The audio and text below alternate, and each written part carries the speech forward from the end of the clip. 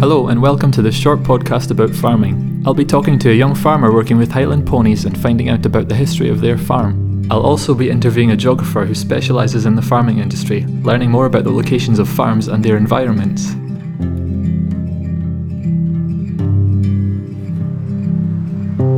The farm I work on is technically a Highland pony stud, meaning we breed Highland ponies and raise them for riding or carriage driving mainly.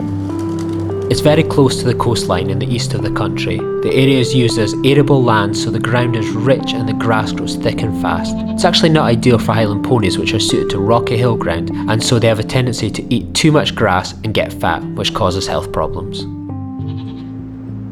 My employer took the farm over in 1994, but before then it was run by a high-ranking soldier in the Black Watch called Brigadier Oliver.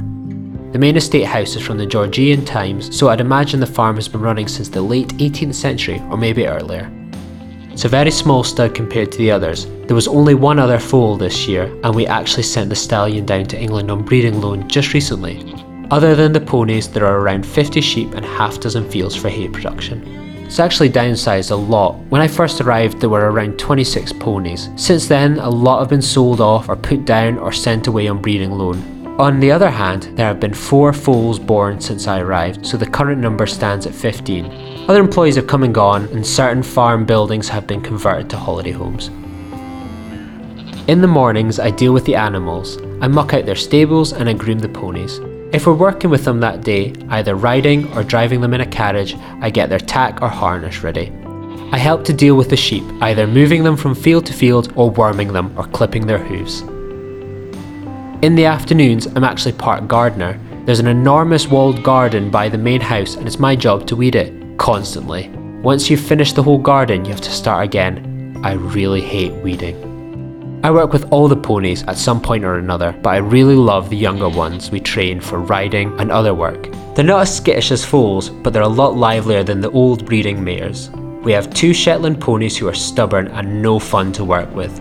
Something that always surprises me is that all the ponies have very distinct personalities, which sounds crazy, but it's true. During lambing season in the early spring, I always enjoy looking after and feeding the new lambs. I love it.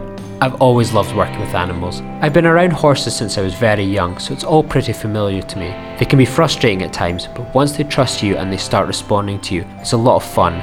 Personally, I now know a lot more about carriage driving than I ever thought I would, and of course, the biggest change would be that the walled garden contains a lot fewer weeds than when I started.